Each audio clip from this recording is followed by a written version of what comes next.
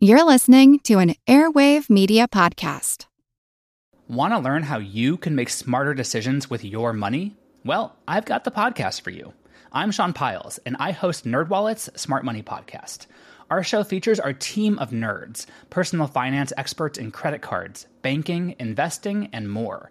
And they'll help you make the most of your money while cutting through the clutter and misinformation in today's world of personal finance. You'll get clarity on strategies to help you build your wealth, invest wisely, shop for financial products, and plan for major life events. Listen to NerdWallet's Smart Money Podcast wherever you get your podcasts. As a longtime foreign correspondent, I've worked in lots of places, but nowhere as important to the world as China. I'm Jane Perlez, former Beijing bureau chief for the New York Times. Join me on my new podcast, Face Off, U.S. versus China, where I'll take you behind the scenes in the tumultuous U.S.-China relationship. Find Face Off wherever you get your podcasts. I'm Brenda Gupta, and this is the Earn and Invest podcast.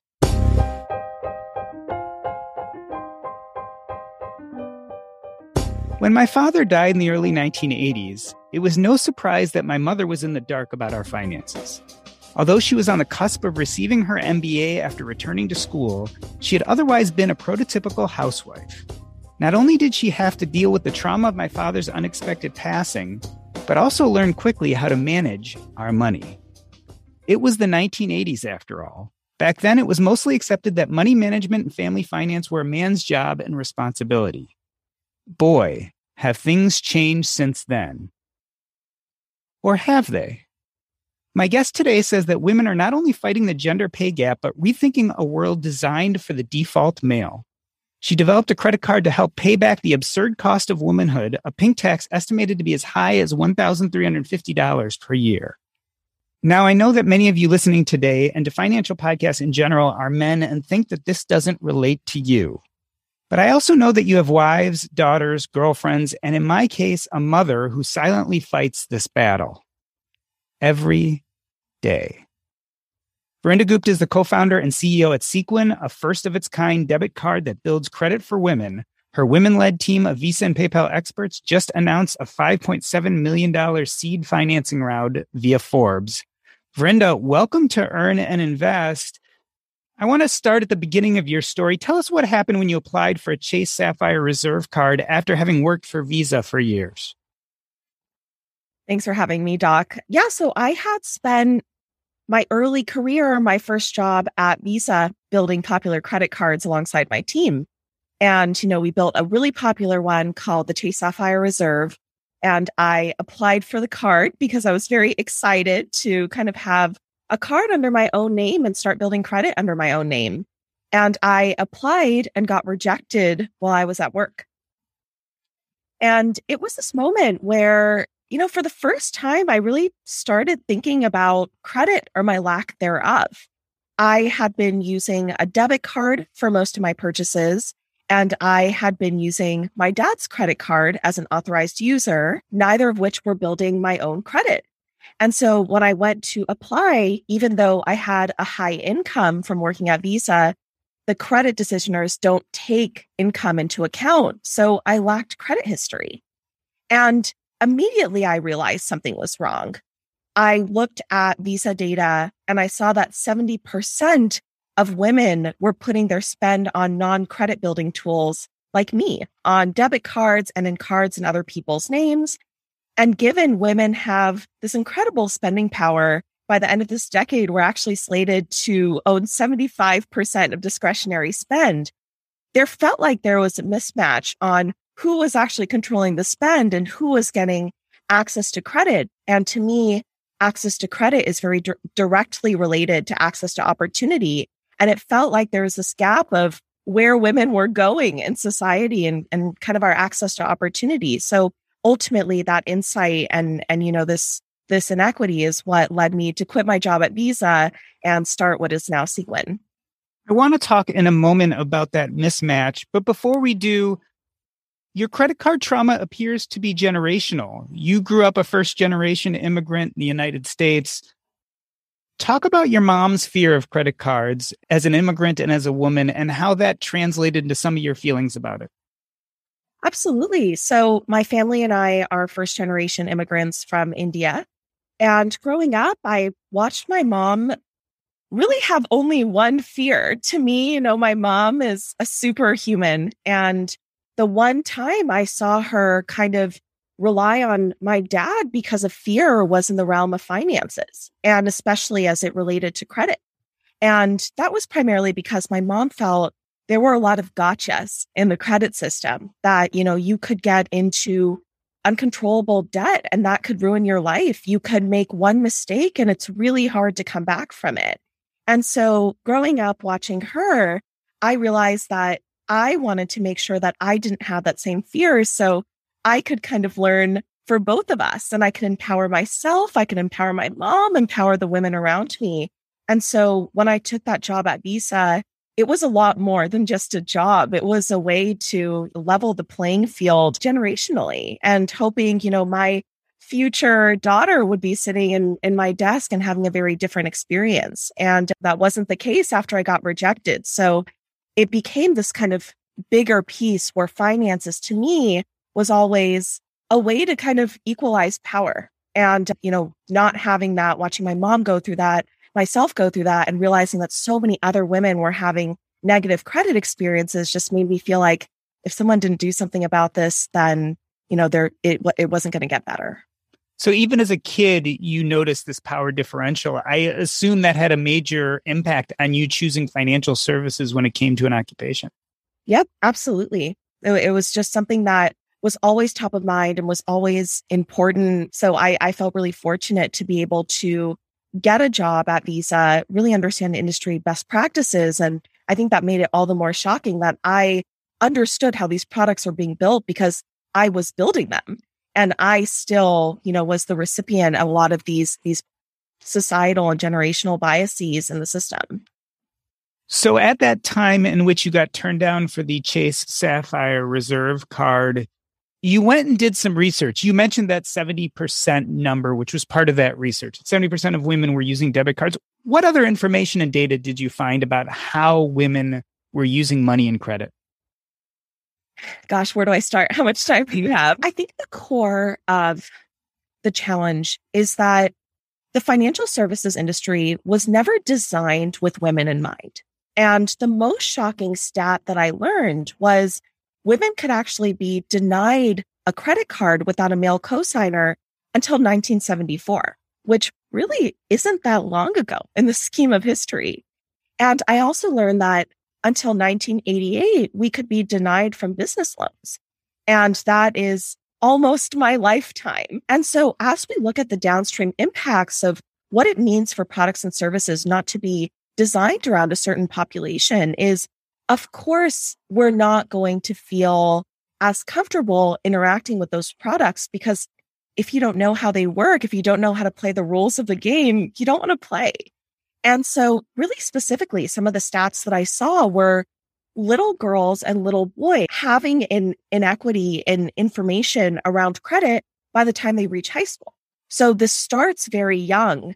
Women were significantly less likely to have a lesson in credit. We all know that we're not really taught about finances in school. So there's not a place in which we're really catching up. So there's this kind of information gap that starts young. The second piece is the industry overall. What I saw was banks were spending 13 times advertising to men than they were to women. And so even if we were interested, even if we had the information, we weren't aware of the products because those products weren't really where we were. The other pieces that I saw was the way that these credit cards are being built today and the reward schemes are centering where men are spending traditionally versus where women are spending traditionally. And that was a huge shift in society that legacy players aren't really keeping up with. So when you see these traditional credit cards, you see a lot of rewards cards, right? And it's these travel rewards where you have airline lounge access and you have all these travel perks. And of course, I like to travel as much as the next person. But the difference is that the categories in which women are spending are fundamentally different than just that travel category. So you see us controlling, as I mentioned, that 75% of discretionary spend. And that includes household spend, that includes retail, it includes beauty, it includes medical services. There are all of these costs of being a woman that aren't really being rewarded in these products. And so in addition to our spend not really being rewarded, I felt the way that fundamentally we as women are spending is not being rewarded. And these card products, yes, are aspirational if you are this business traveler. But if you have other aspirations, like, really anything else, you want to learn how to code, you want to better your mental health, there's not really those sort of perks on your traditional products. So I felt there was a huge opportunity to build a product that really stood for all the aspirations that we have as women have, which is, everything to take over the world. So there wasn't really a product that stood for the power that is women and women's spending power as well.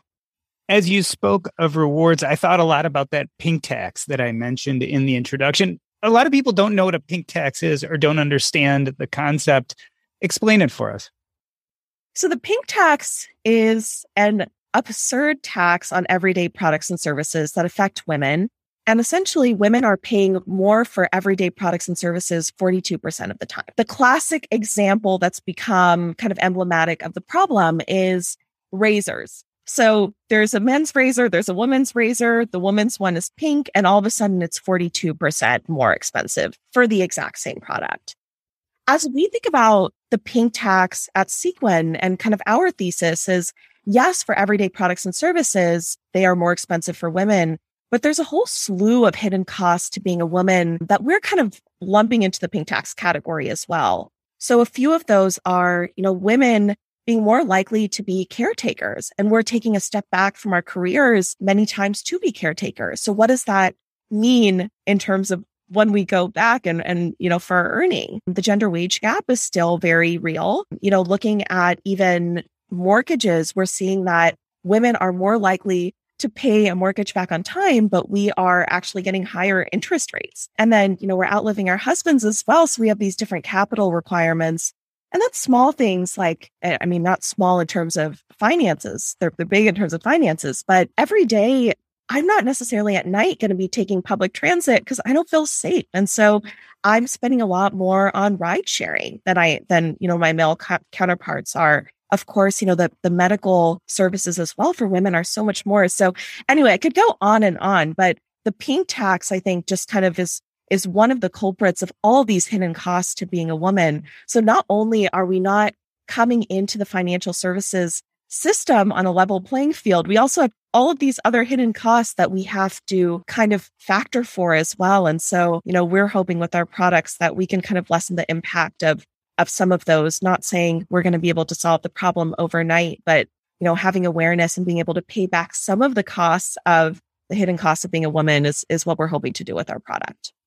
We're going to talk specifically about Sequin in a moment, but before we do, let's talk about the credit score. Is the importance of the credit score overlooked for women? And are there some unfair advantages to being a man when it comes to credit score? One of our key insights at Sequin and one of the problems with credit scoring today is it reflects systemic biases against women in the scores themselves. So to make an important distinction, it's not that these card issuers are looking at women and saying, if woman, no, right? Because that became illegal in 1974. But the challenge is that the factors that go into credit scoring are, again, reflecting these challenges that women have. And so really specifically, one of the factors, a key factor in your credit score is credit utilization, which is 35% of your credit score. And really simply put, your credit utilization is the percentage of your overall credit line that you're using. So, your credit line is $100, you're using 10% is your credit utilization. What's happening with women is because we're getting lower credit lines on average, even if we're using the same amount of our credit, if our credit utilization, the raw dollar amount is the same, our credit utilization ends up being artificially inflated and making our risk look higher than it is. And this credit utilization factor is disproportionately affecting women because if you keep your credit utilization below 35%, that'll keep you kind of out of the red zone. But for excellent credit, you want to stay below 10% every day of the month because you don't know when your issuer is going to be reporting your credit usage or your credit utilization to credit bureaus. And so this is something that is affecting women. And we did some studies at Sequin where we had women dramatically reduce their credit utilization every day, and their scores went up 20 points on average in a week. And for one woman, it went up 118 points. And so this is a factor and an example of how reporting itself is reflecting, the fact that women are getting lower credit lines, even though, we statistically are better to lend to. And for those who don't understand, why is a higher credit rating important? The way I like to explain credit scores is it's the only grade that matters after you graduate. You need a credit for all of your life's goals, whether it is getting an apartment. Many employers look at your credit. Of course, bigger life purchases like getting a car, getting a home. Most of your life goals are very closely tied to financial goals. And many times that is getting access to a loan, and credit, can cost. Good credit can save you a lot of money over your life, and bad credit can cost you a lot over your lifetime. Yeah, most people forget that your employers actually could look at your credit rating, decide whether to hire you or not, which I think surprises people. So let's jump into Sequin. First and foremost, where did you come up with the name? I love this question. So I founded Sequin when I was doing my MBA summer internship at a design agency called IDEO. And one of my very close colleagues is a very creative person. And before Sequin had a name, I said to him, I want to create, a company, a mission that helps women really step into our financial power. And I still want the name to feel tech forward. Ultimately, we're a tech company, but I want it to feel feminine as well. And so he took it back and he came back the next day to work Mad Men style and gave me this presentation. And basically he said, I've come up with a name and its roots are in currency. A lot of Arabic languages and ancient languages have used the root of this word as coin, and it still means currency today in different parts of the world. It used to be a Venetian gold currency until over time, the currency and the gold coins lost value. So people used to wear them as talismans and kept these gold coins as kind of decorative. And now today, it's used in women's clothing and something that really gives clothing an extra sparkle, but it's, kind of associated with femininity. And I said, oh my gosh, what is this? Do I know this term? And he said, you definitely know it. It's Sequin. And it was one of those moments where I just felt kind of warm and fuzzy inside. And I said, okay, that is the name of my company. I loved kind of the history behind it, the duality between deep financial services and femininity. And I just thought it was brilliant. So that's the background of the name and a little bit of fun facts and a little bit of history. And as I was reading through it, I guess one of the big questions people probably have is Sequin a credit card or is it a debit card? How is Sequin different? What is very unique and innovative about our product is it's actually a debit card that builds credit. Most products in the market are either debit cards or they're either credit cards, and there hasn't really been a merger of the two. And the product vision was born out of the problem that I saw when I was at Visa from talking to hundreds and hundreds of women was them saying, we find our debit card a lot more comfortable and safe because we can't get into those gotchas of credit that my mom was always really afraid of. And so we said, well, what's the problem with debit? It's not building your credit. And then my co-founder, who spent a decade at PayPal, and I put our heads together and we said, could we actually merge the two products? And we realized that, through my deep background in credit and through his deep background at PayPal, we were able to do that. And so it's kind of a first of its kind product that is blending the best of two worlds, where it is building your credit, but you kind of have that safety and security of debit. Tell me how that works on the back end, right? So I understand as the utilizer, you're going to be using your card like you would use a debit card. How on the back end does it cause that credit report to improve? This sounds very simple, but technically it's very complex, which is kind of the sweet spot where you want to be. So essentially, the way our product works is as a user, you sign up for a Sequin card. and you connect your existing bank account so you don't need to switch banks. And think of Sequin as a credit building layer on top of your checking account. And so we'll issue you a Sequin card, they're Coral, and you'll get your product and you could start using it normally like you would use a debit card. And then on the back end, what we do is partner with a third party and we report your purchases to that third party who reports to all three major credit bureaus. And as I mentioned, we don't report the credit utilization factor, which is something, again, that's biasing against women. So we remove that altogether. So in a sense, is it like you are lending the customer money and such that they're paying it back and it looks almost traditional credit card, but not necessarily for them and the risks? Exactly. That's exactly what's happening. So when you sign up for Sequin, you are signing up for a line of credit. And that line of credit becomes available on your Sequin card. And then weekly, you can, whatever you spend, you'll pay back from your connected bank account. And that's all seamless. And then we report those payments to the credit bureaus through our partner.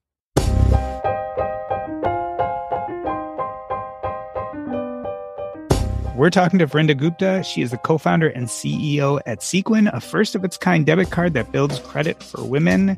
We're going to take a short break. I'm Doc G, and this is the Earn and Invest podcast.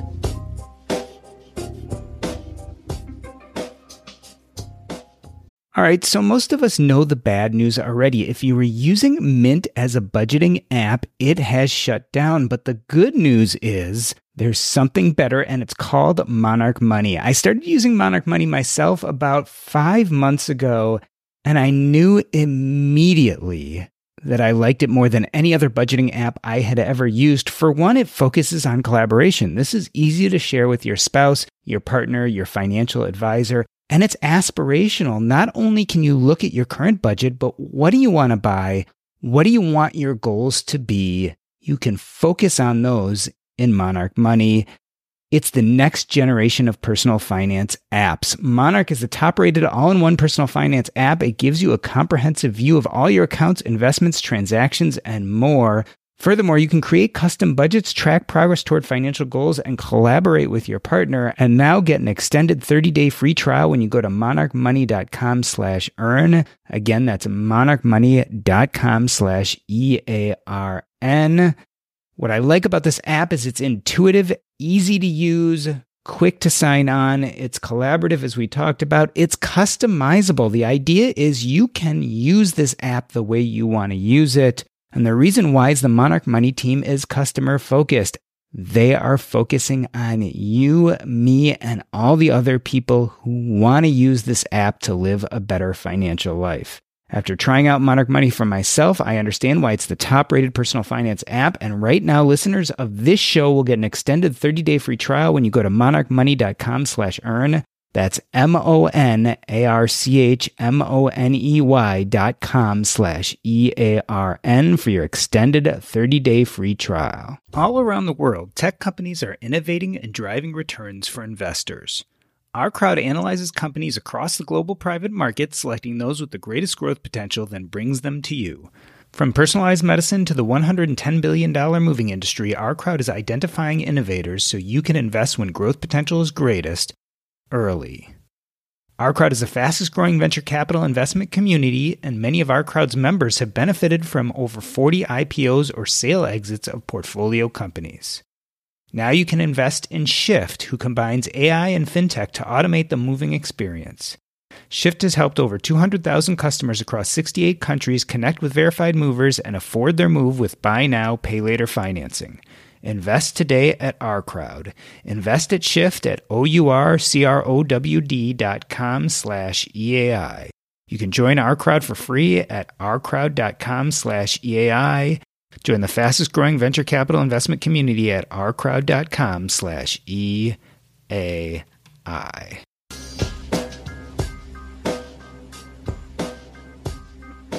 Let me reintroduce you. We are talking to Vrinda Gupta. She is the CEO and co-founder of Sequin, a first-of-its-kind debit card that builds credit for women. Her women-led team of Visa and PayPal experts just announced a $5.7 million seed financing round. Vrinda, we've talked about this a little bit, but I want to get deeper into Sequin rewards. So we said the traditional rewards tend not to necessarily be female oriented. What type of rewards does Sequin have, and how does that help with the pink tax specifically? Absolutely. So we are so excited about our rewards program because it's different from any product out there. Essentially, so we have 3 categories of rewards on Sequin. The first one is 1% cash back on every single dollar you spend. So we make sure that anytime you're spending on Sequin, you're actually pocketing some of the pink tax. The second piece is a cash credit that you get onto Sequin anytime you spend on a category that is pink taxed. And that definition is very broad because unfortunately, many categories are pink taxed. So household goods, retail, beauty services, we have a whole list of categories that women traditionally are paying more for than men. And then the third piece is we have discounts and workshops with women-founded companies. And those companies range from mental health services to personal branding services, coding workshops, plant delivery. We just did one this month on investing, and we did another one on climate care and how exactly to reduce your climate footprint in a really kind of intentional and seamless way. And all these companies are led by women. So it's a great way to kind of support other women-founded companies. In addition to those kind of cash rewards that you get, we also have Sequin experiences. And so some of those are what we call credit power hours, which are community-based and expert-led credit events. And we bring together our community and we talk about different topics essentially to level that knowledge and information gap and even kind of exceed what the knowledge is out there. And so we talk about different topics like, how exactly does the credit system work? How do you think about calculating rewards on traditional credit cards? How do you think about credit when you join a partnership? How do you think about combining your finances? What do you need to know when you go to buy a car, get a house? And so there are all of these great topics. And it's also a wonderful community where women can come together in a safe space and talk about credit with one another. And we also have kind of credit sessions in case you just want some one-on-one help with any challenges that you're facing. So we have all of that as well. And it is this great mix of, yes, we have rewards on every dollar, but we also, help you a lot with your credit and help you feel like you're a part of a community of women who are just really excited to step into their financial power. When you first thought of Sequin, obviously one of your main concerns was that female consumer. Is Sequin oriented for female-led businesses too? Do you see it having a role in the business world today? The thing that we say at Sequin is we are, for the first time, centering women in financial services as the industry just wasn't built with women in mind. That being said, one of my favorite quotes is, when you build a product that centers around women, you build a better product for everyone. And unfortunately, the opposite isn't true. And what I'm seeing with Sequin is a bunch of persons who do not identify as women, so men, et cetera, are messaging me and they're saying, this is so cool. I would love to sign up for Sequin. Can I? And I said, yes, that is the purpose of what we're doing is to make everything more inclusive. And so there's definitely a role, of course, just being women-led. Of course, our mission is very women-driven. We want to elevate other women on our platform as well. But in addition to that, also being very inclusive and just making sure that anyone who finds our product useful can use it as well. It's an important point because although the theory behind creating Sequin was to help women with their credit woes, et cetera, men probably would find it just as beneficial, if not more than some of the traditional credit cards out there. And certainly a man struggling with credit score issues could definitely use Sequin to help them. Absolutely. I mean, the product itself is really a first of its kind product. So, we started off with the problem that women were struggling with building credit and leveling that playing field. But ultimately what we came to is, I think a better product for everyone. Let's pivot to some of the stylistic decisions. Does the card really have a double mirror on it? We want to build the mirror out in the future, but our card today is coral, which we love. And we actually, a tenet of how we do product development at Sequin is actually co-creation. And, my vision with Sequin was never that I kind of put out my personal preferences out there and I build something. It's very much talking to our users every single day and having them feel a part of this development process of revolutionizing finances for women. And so we came to coral after looking at a bunch of different colors with our community.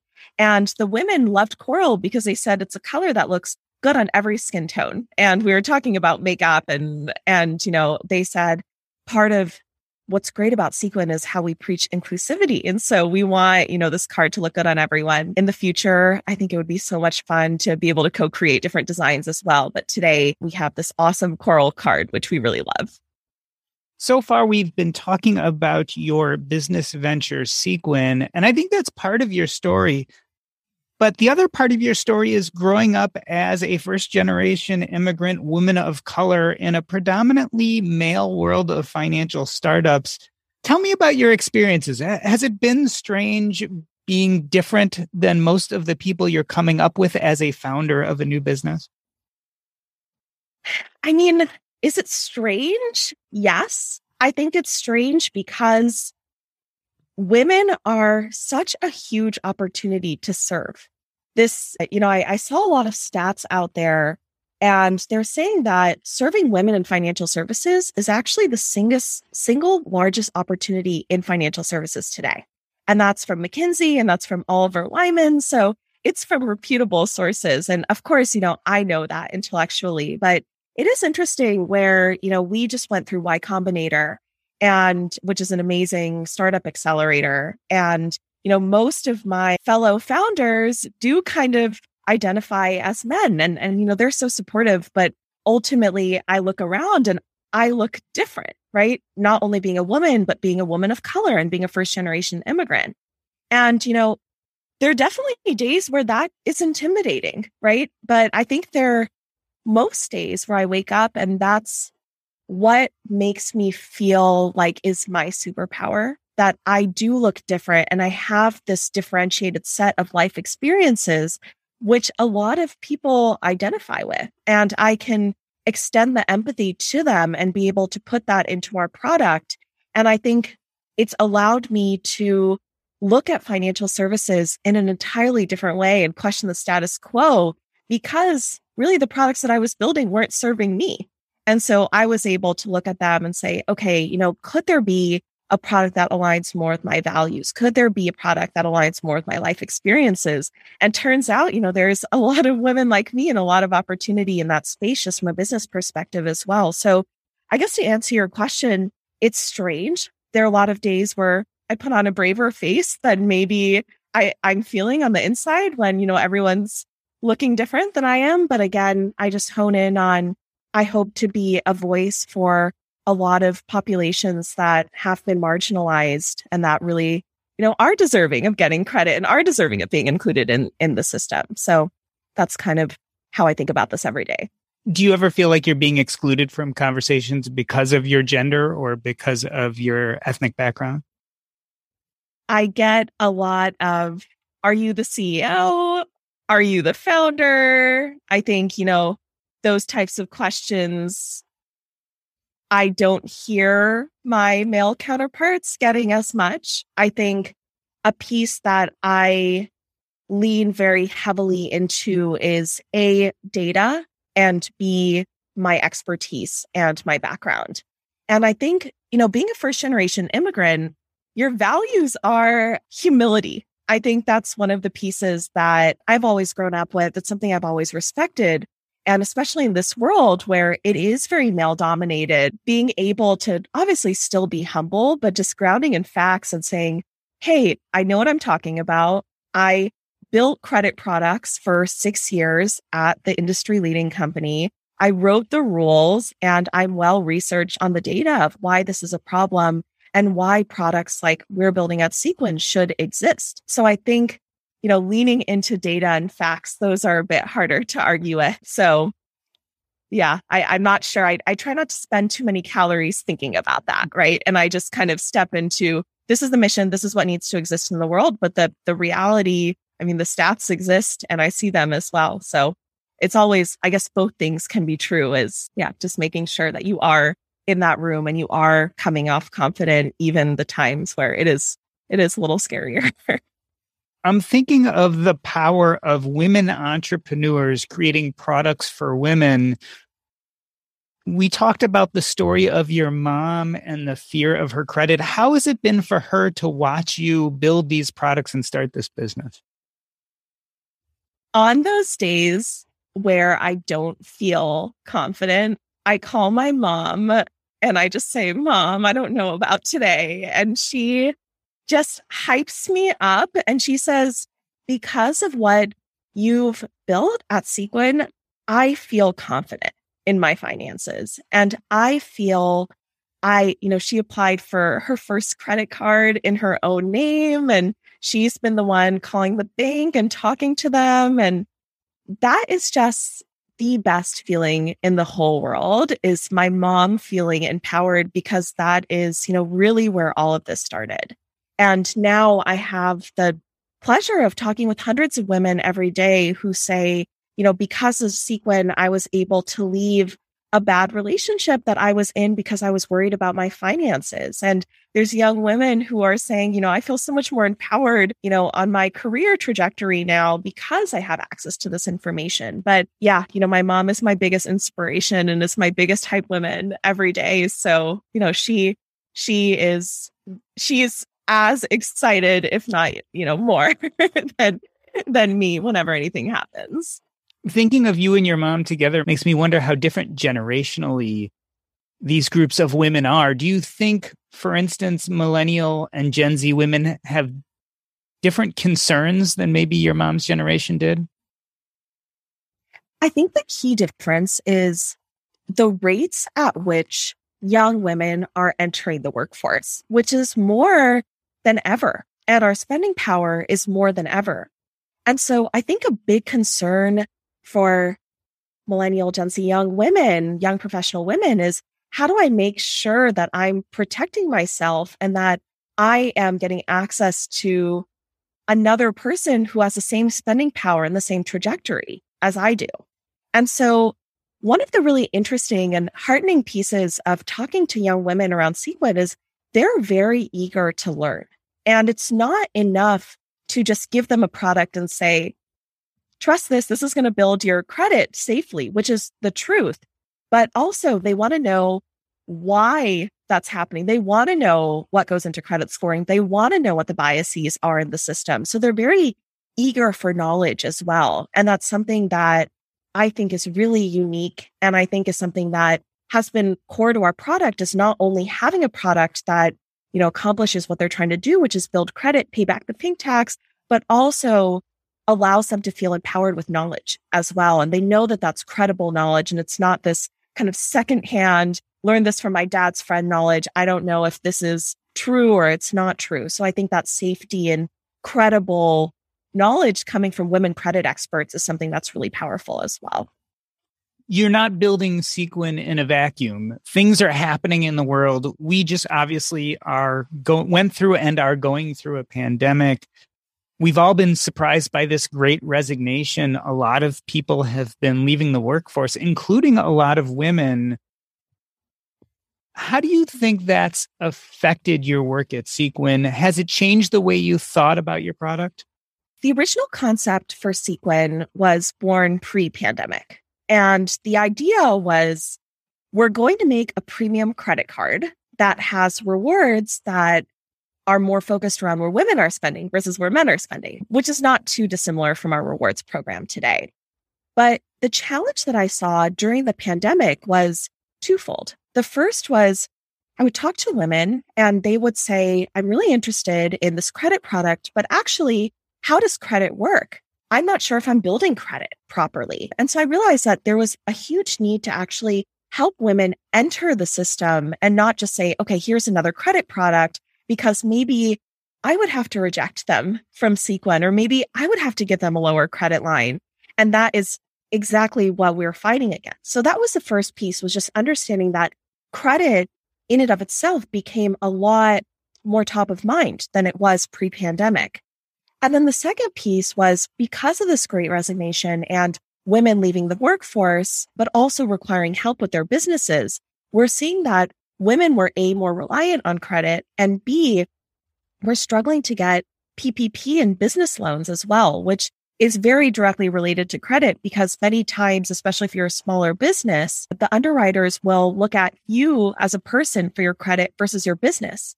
And so these women were personally struggling with their credit, and then that was affecting their ability to run their businesses as well. And so I guess this is all to say, during the pandemic, I realized that there is a huge problem with just the credit building aspect of it. And that's where we needed to start if we were to really address the problem. And so, after we were into the pandemic, we started thinking a lot about how do we go from a traditional credit product, which may, exasperate a lot of the problems that are out there, to a product that's actually nurturing and guiding women into the system, building credit in kind of a way that doesn't have all those gotchas in the system and, helps you understand how exactly to thrive once you're actually within the system and building credit in your own name. Verinder, let's talk a little bit about your trajectory as a founder. After you had this episode with the Chase Sapphire card, you left your job and you went to the Berkeley Haas School of Business to get an MBA. Tell me about that decision to go get an MBA. I mean, you don't necessarily need an MBA to be a founder. Why did you take that step? All of the dots are clear when you look back, right? But I think if I were to be in my head, where my head was at that point, I knew there was a huge opportunity to do something better for women and financial services. And I didn't quite understand what my options were because most of my career had been spent in one place, which was Visa. And so business school to me was a great way to explore what the options were.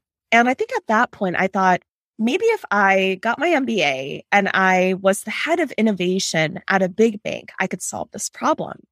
And I got offers at those big banks. And I realized that the problem of women in financial services was a lot more systemic, and I wasn't going to be able to solve it within the existing system. And so being in business school actually allowed me to ultimately find my MBA summer internship, which was at IDEO. And it's a group of creative folk that are questioning the status quo. And so when I was there, I was able to, talk about this idea a little bit more. Also, the timing was good where Time's Up was happening, Me Too was happening. And so I started developing more and more conviction that women could make an impact with our dollar and actually are searching for products and services that are aligned with our values. And so when I was doing my MBA summer internship, I said all of this very quickly to women in a restroom as we're washing hands. And I add the restroom bit because this is why it's important to have women in leadership, where, I think this happens to men all the time. We're on the golf course, you're in the restaurant, your places, and you're pitching your startup idea. And they say, oh, I'll give you funding. So there is this woman who was on the investment team at IDEO. And she said, I didn't know that at the time, but she said, I love this idea. We can give you a bit of startup capital. Do you think this is something you would want to pursue seriously? Because I think this is a huge opportunity. And that was the first time where I felt, maybe I could be an entrepreneur and maybe I could go after this and seriously, make this my life. And so, again, as I mentioned, the dots connecting backwards, it was, I got to leave Visa, I got to go to business school and, have all this optionality. Then I was at this MBA summer internship and that led to everything. But I think I was really just in search of some truth around what is the challenge in the system? Can I fix it from within the system, or do I have to do something completely differently? And spoiler alert, it required a complete overhaul in how we're looking at finances today. It's an interesting point because clearly you have a mind towards social activism, but it begs the question, how do we become social activists? Can you do that within the framework of big business as it stands, or do you need to be a co-founder? From your story, it sounds like for you, being a founder itself gave you more room to practice that social activism. Absolutely. I mean, I think had there been a company like Sequin, maybe I would have put my hat in the ring to work at that company, right? But there wasn't really anything like it. And it was kind of this perfect intersection between my deep expertise in credit and fintech, but also, this very real human experience that I had as, as we talked about, as a woman, as an immigrant, as, a person of color. And so I was able to kind of bring those together and say, I can actually do something about this. But I did become very obsessed with this idea of the social enterprise. And it was actually one of the reasons I was interested in going to business school, was maybe finding social enterprise type companies. And I left this idea that you could do good by doing well. And I felt there was a lot of opportunity to do that. And then when I realized, okay, well, the realm that I want to do that in is going to require someone to care a lot and dedicate their life to this. And I haven't found that someone that I could kind of tag to. So I think this requires me going out on a limb, and maybe I am that someone. That's kind of how I thought about it all coming together. You mentioned fintech. We really haven't talked much about that today. How has that played a role in your journey at Sequin? I count my lucky stars every day for my background and my experience at Visa and some of the incredible mentors that I had when I was there. I had a very unique opportunity when I was at Visa, where I was one of the few new graduates at that time to really join the credit cards team. And I very quickly had taken on a lot of responsibility, where I owned the Visa rules nationwide. So I wrote those rules, and I was also in charge of enforcing them as well. So any new Visa card that was launched from my tenure at Visa was, I had my hands in, and I understood how these products worked. And I was, comfortable talking to regulators. I was comfortable talking to executives of big banks at a very, very young age. And I feel very grateful for that experience. So today, as my co-founder and I are building Sequin, I feel our expertise has helped us create this unique type of product that is this debit card that builds credit. Because many times, we'll be talking to our partners, we'll be talking to our regulators, and they're saying, the Visa rules or the network, the industry rules are not, built to allow for this. And it's a pretty incredible feeling to be able to say, actually, I wrote those rules, and the intention behind that rule is actually not how you're interpreting it. And this is why. And so having that background and being able to understand what the intention was behind how products are being built, and then being able to, understand the rules and then know how to break them a little bit, is another piece that has been, very challenging, but also really fun and creating something brand new. There are many people listening right now who look forward to the idea of being a founder. You've now walked this path. Tell us about some of the big mistakes you've made that maybe you'd warn other people about making. I would say, if I were to go back to myself when I first became a founder, the biggest piece of advice that I would give myself is to trust myself. I think I spent a lot of time early on being a founder trusting other people more than I trusted myself. And consistently, the best intentions are out there, but there's a lot of bad advice out there as well. And I think, many times I would say, well, this person has founded multiple companies. This person's a venture capitalist. They must have all the answers. When in reality, you as the founder are the person who understands your problem and understands your users. And so you're going to be the person who's best positioned to make decisions. And so trusting yourself, trusting your gut. And I think the other piece is just, I feel I was always looking for this magical person that, there's going to be this person.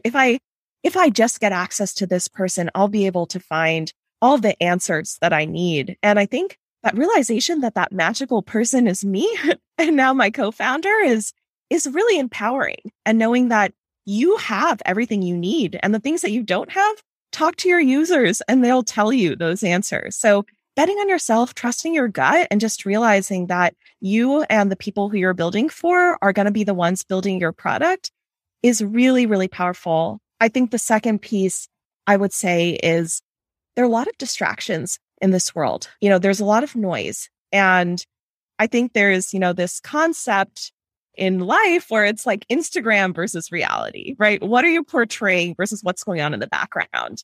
And I think as a founder, I call it tech crunch versus reality. You see all these big funding rounds and you see, well, this entrepreneur did that. And so maybe that's a great opportunity area to go after. And there's just so much you don't know that's going on behind the scenes. And so again, just ignoring that, I don't even read those publications because I don't want to get distracted. But early on in my founding journey, I would, be reading Twitter, be reading all of these publications all the time and comparing myself and comparing my company and my mission to them. And, realizing that, again, talking to your users and building your product is the most important thing, and doing very little outside of that is kind of the recipe of making progress in your startup. Well, Verinda, I wanted to thank you for coming on the show. Normally, when we think about business building, we think about founders, we often either think about someone who wants to just make a lot of money or is really passionate about an idea specifically. What's refreshing about your story is I think you started with social activism and this idea of inequity and then built a business around that. It really speaks to this idea that you can do well while doing good, which is something you said earlier in the interview. And it just goes to show that we have different reasons for building the businesses we build. And it's been exciting to listen to your story about Sequin and why you've built this business of credit that will help women with their credit scores, as well as some of the inequities of our financial system. I want to end this episode the way I end every episode by asking you what is up next in your life, and if people want to learn more, how they can reach you. So first and foremost, what is up next in your life and with Sequin?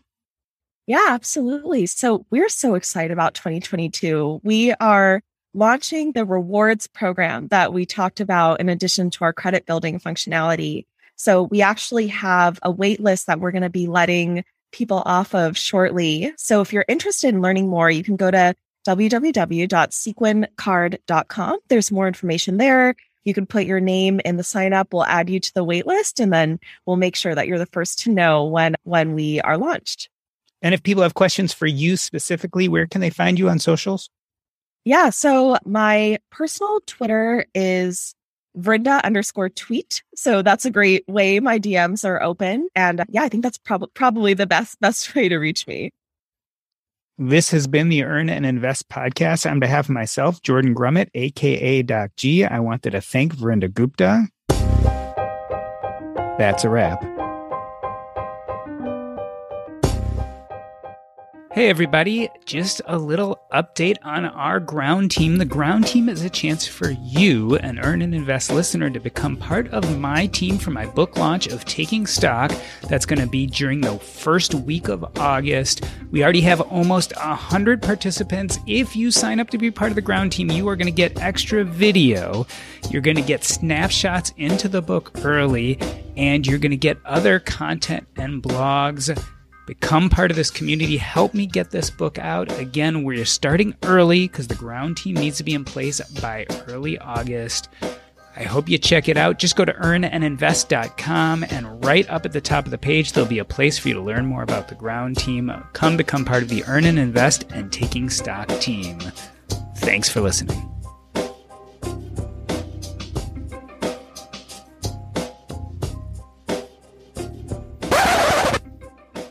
Cool. Fun. Gosh, Doc, your questions are really, really thoughtful. I've done a few of these, and I think each of them kind of focuses on just one aspect of the journey, right? Either my background or what it's like to be a founder or the product or the tech behind it. And I think you clearly had done your research and did a wonderful job just kind of blending all those together. So I thank you. I love when the story is holistic and it is more like you can see the moving parts come together versus them in the silo. So thank you for all of your research. Oh, no problem. I really, so there are a few things, and I've said this kind of before on this podcast. If I'm going to interview you, I need to do my homework because I obviously want to ask you the questions that are going to bring out your story. But I also kind of have that more holistic view when I have someone on. I really kind of want to get to the bottom of what makes them unique and interesting.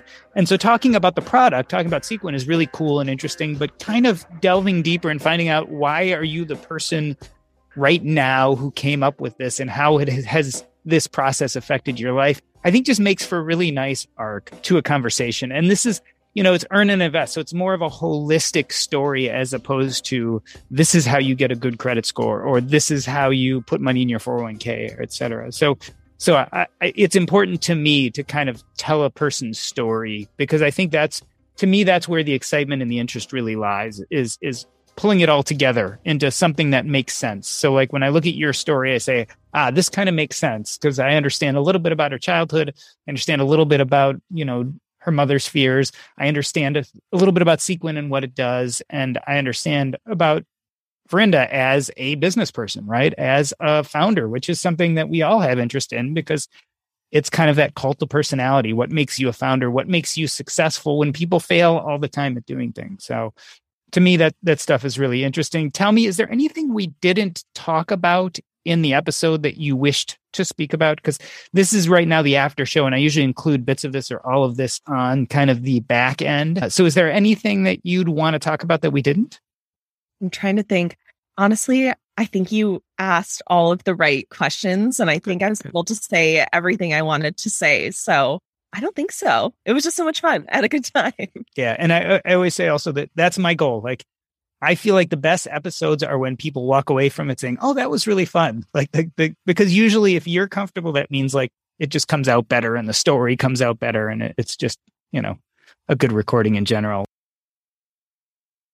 The corporate world is like the ocean. It's alluring, but it's also full of deadly creatures that can shred you to pieces. It becomes kind of like a Game of Thrones political arena where everyone's trying to murder you to get your job. My family doesn't come from corporate background, so I didn't have any sort of guidance in that. This is not your typical work podcast. Sometimes you need to be empathetic. And then there are times that you ask for input, but you don't really give a shit. Listen to the Ambie Award-nominated podcast, Surfing Corporate. Stretch opportunity? What is this, yoga class? Get out of here.